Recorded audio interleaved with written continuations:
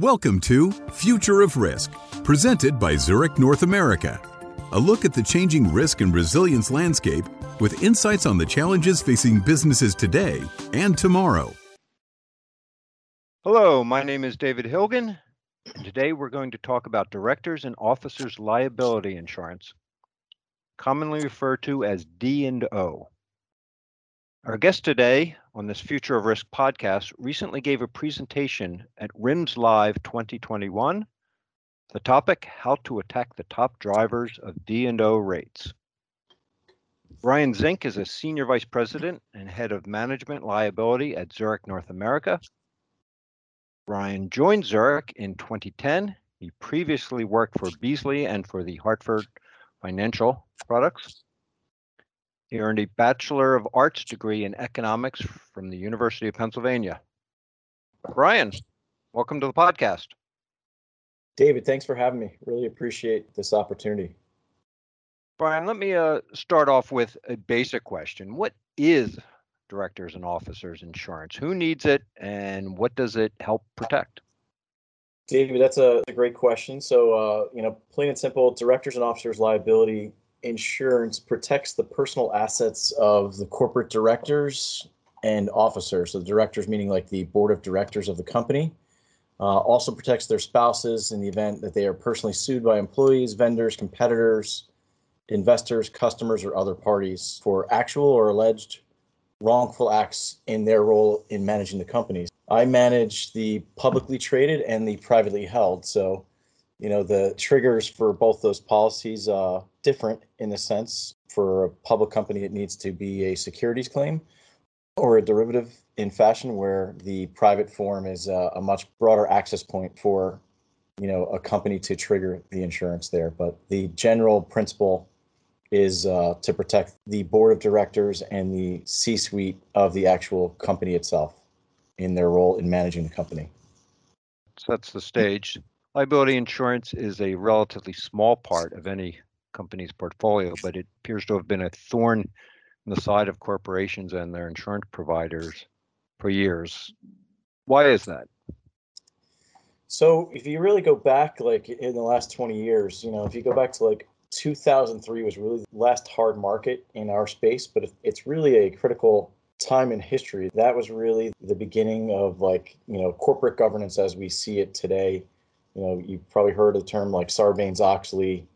That really came from large frauds that were uncovered at a lot of the publicly traded companies. You remember like the collapse of Enron, WorldCom, and things like that. So, that basically drove the rates up dramatically during that period. D&O insurance is kind of forefront there because it's really defending all of the white hats and the black hats from a defense standpoint when there was an issue at one of these companies where either they missed earnings or back then you're talking about pretty large corporate fraud.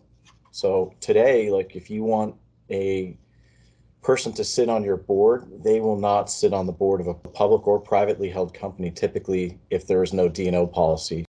D&O insurance, basically, because things are decided at the board level, typically will sit excess of every other type of insurance out there just because the decisions are really made at the board level in the executive C-suite there. So there's that exposure there for them managing the company. Well, it sounds like a very critical coverage. I know before I joined my local tennis club board that I wanted to see their insurance policy before someone gets injured at the court and I'm subject to a lawsuit myself.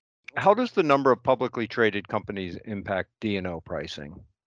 David, that's a good question. So, it comes down to basic math for the marketplace. So if you think about, the number of publicly traded companies today versus 1999 is down roughly a third. 1999, the reason I brought that up, that was the peak. So what that means for the D&O insurance companies is, the number of companies, multiplied by the actual premium. That's basically the money collected by the industry. So less companies, less premium in total, because it's, is a pooled risk for the insurance industry.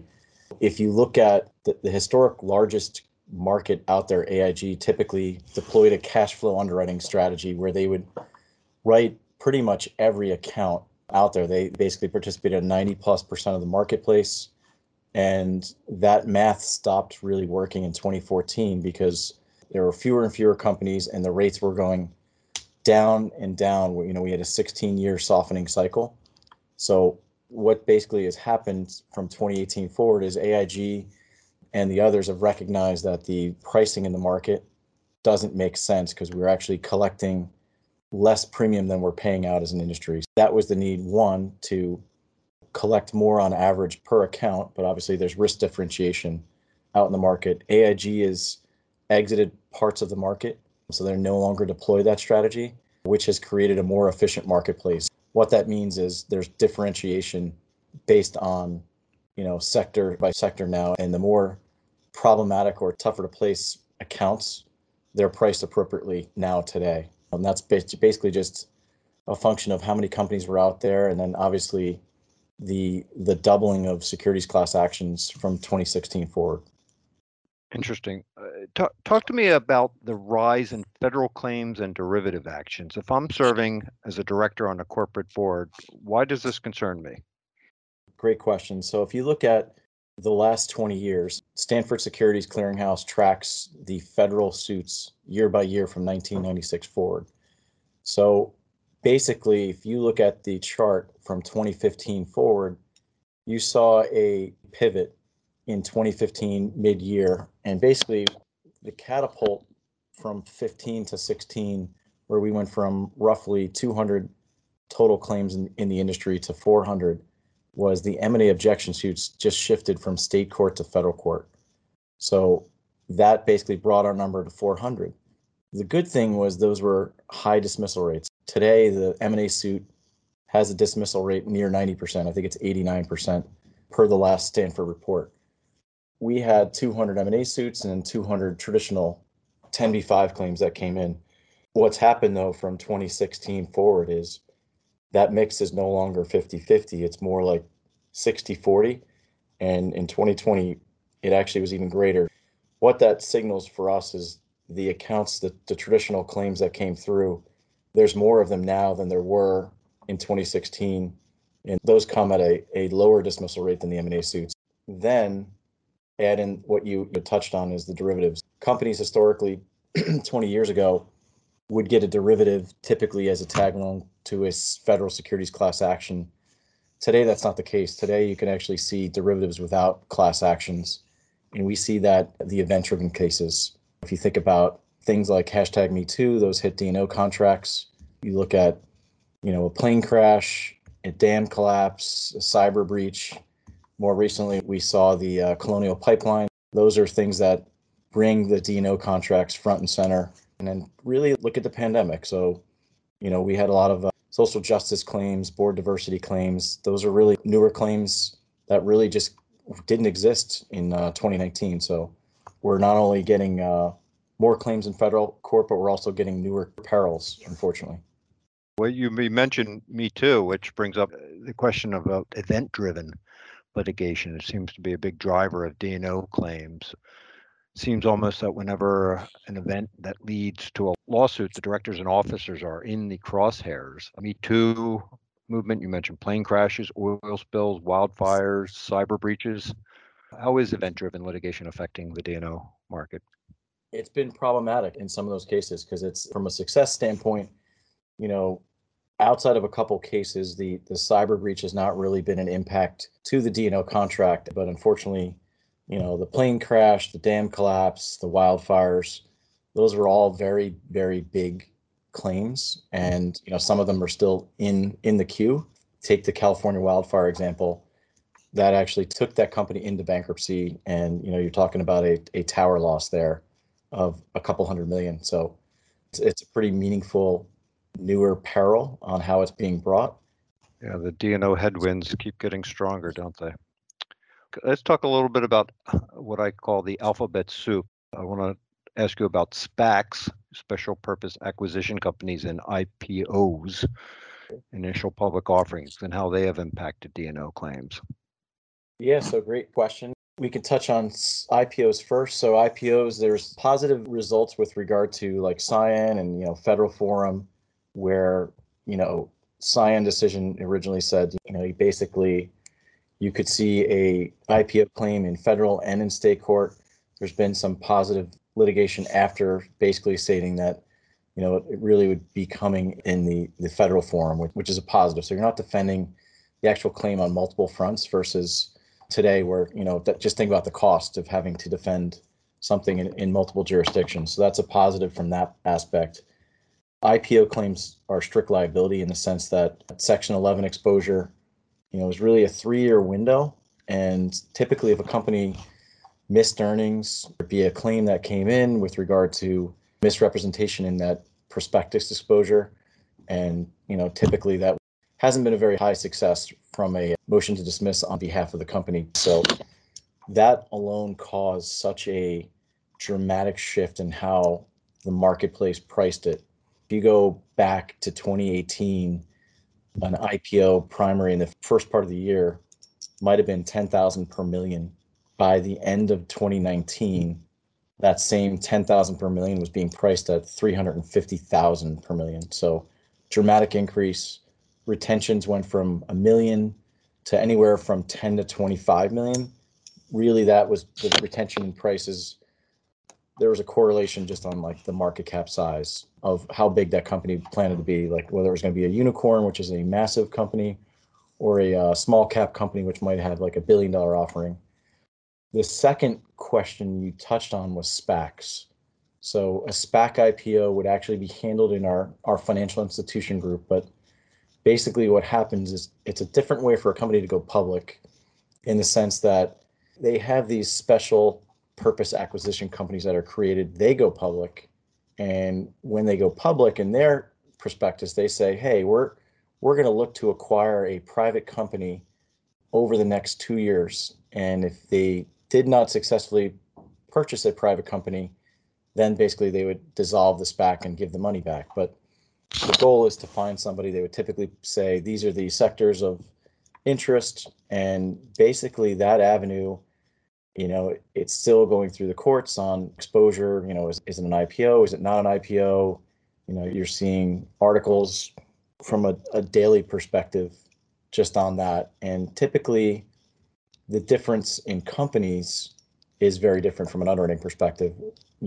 I would say the quality of risk of an IPO is typically much greater than that of a SPAC that is purchasing a private company. So we see a lot of like electric vehicle, like companies that don't have revenues. They have an idea, they have potential future revenue. So I would say it's more the like bottom quartile of D&O risks that go through the SPAC purchasing a private company, which is called a de-SPAC transaction. So the de-SPAC transaction would be handled in the management liability group book, but the SPAC would be handled in the FI group. Just to give you perspective on the last 2 years, we saw 250 SPAC IPOs in 2020. In 2021, there's already been 313. Wow. And it really slowed, by April. And the reason it slowed is because there's so much scrutiny right now with the SEC just on those types of transactions. The other piece is insurance companies have also kind of pumped the brakes as well. The two biggest writers out there were really like Sompo and Excel. Zurich had some exposure in 2020. We decided to pump the brakes going into the end of the year. Not saying that we won't look at them, but we definitely have a conservative view and appetite with regard to them. Wow, you do a good job of setting the stage and explaining the challenges to both corporations and their insurers, but what has been the response from businesses and their insurance providers to these challenges? So it's a good question. And, typically when we meet with a publicly traded company, we will meet typically with somebody from the finance group, whether it's either the treasurer, the CFO, the general counsel. And typically, if you can explain the market, similar to the questions that you've asked to them, they can get it. Their struggle is budgeting and forecasting. We typically forecast a year, probably 6 months before the year starts. They're not too different from that perspective. So it's really managing the cost. They understand why the prices need to go up. They want to understand why they're being differentiated or how they're being differentiated. Zurich will not go out and say, hey, we need 30 points on every single risk. We differentiate risk. So somebody might get 10% up and somebody might get 200% up. And that really depends on their risk profile, claim history, and the variables of that account and what sector they in and probability of claim and things like that. I think it's a mixed bag, right? The broker has a job. They're typically selling, oftentimes on price, which is problematic at times in a changing market. But coverage as well is paramount. You get to the actual customer and you can sit down and break bread and, explain this, it's easier. Obviously, with the pandemic, that's gotten harder. And those meetings, which typically were done in person, are now done over a Zoom or a Teams meeting. Wow. There's a lot going on with D&O, which explains why I keep reading about it so much. Brian, I want to thank you for joining us on this Future Risk podcast. But before I let you go, I want to end with what we call a lightning round of questions. The emphasis on light. These are meant to be lighthearted. So Brian, if you're ready, the New Jersey version of the lightning round. Brian, I know you're a New Jersey native. I also live here in the Garden State, but I'm a transplant from across the Delaware River. What's the best part about living in New Jersey? For me, it's the outdoors. I live near the beach. So I grew up in Monmouth County, so I'm only a couple miles from the ocean. I'm less than a mile from the bay. So, really what it has to offer, winter you can go skiing up in the north. Very close proximity to the city and just being outside and near the Jersey Shore. Okay. Well, what's the worst part? The worst part, I would say, would be cost of living. New Jersey is always up there with most of the tri-state. High cost of living, anywhere from like insurance, taxes, or real estate valuation. So that's the struggle of being up in the north. It's certainly hard to retire in New Jersey, there are better options anyhow. New Jersey's often the butt of jokes. What's the biggest misperception about New Jersey that you'd like to clear up? So I would say, being that we obviously are all over the country, I would say probably, when people think of New Jersey, they think of the Jersey Shore MTV show or The Sopranos. I guess the irony is like most of the people on the Jersey Shore are actually not from New Jersey. May or may not have heard of the term Benny, but that's people who visit the shore that aren't from the shore. The other misrepresentation is people who drive through New Jersey. They're on the Jersey Turnpike, and that's their view of New Jersey with power plants and refineries. And, obviously, if you move off that road towards the ocean or up north, it's a dramatically different view. So I would say that those are the two main misconceptions of New Jersey. I'd have to agree with that. Before the pandemic, you were commuting to Zurich's downtown New York office. How have you adjusted to working from home? So it has been an adjustment. I would say typically the commute was the excuse to end the day. And now that we are remote, working on multiple time zones, I would say that's been a challenge. But being home and closer to the family is definitely the benefit. Okay, finally, one non-New Jersey related question. Your last name is Zink. Were you always the last person in line at school? Great question. In high school, it's funny, my daughter actually had my yearbook out the other day. In high school, there was actually 6 people behind me in homeroom. Really? Yeah. I can't even guess. Zink, Zimmergy. Someone named Zimmergy was behind you, I suppose. Wow, that's big high school. Yeah, actually, yeah. Not too big. So it was like an all-boys school, Christian Brothers Academy. So it's only about 200 boys. So wow. Just random luck to have that many Z's behind me. Interesting. Brian, thank you again for taking the time to talk with me today. And thanks for our listeners for tuning in to this Future of Risk podcast. I'm David Hilgen. Thanks, David. Future of Risk, presented by Zurich North America. If you like the show, we'd appreciate it if you left a comment or review wherever you get your favorite podcasts. Let us know what you think at media@zurichna.com and join us next week. The information in this audio recording was compiled from sources believed to be reliable for general information purposes and is intended for Zurich clients and business partners. The information contained here may be useful to you or your enterprise when developing your own policies and procedures. The policies and procedures applicable to your enterprise should take into account the specific circumstances of your business and business environment, which is beyond the capacity of this podcast. Any and all information provided is not intended to constitute advice of any nature and is specifically not legal advice, and accordingly, you should consult with your own legal counsel. We do not guarantee guarantee the accuracy of this information presented or any results, and further assume no liability in connection with this recording and the information provided therein. Moreover, Zurich reminds you that the information provided cannot be assumed to contain every acceptable safety and compliance procedure, or that additional procedures might not be appropriate under the circumstances. The subject matter of this recording is not tied to any specific insurance product, nor will adopting these policies and procedures ensure coverage under any insurance policy. We encourage listeners to seek additional information from credible sources. Thank you.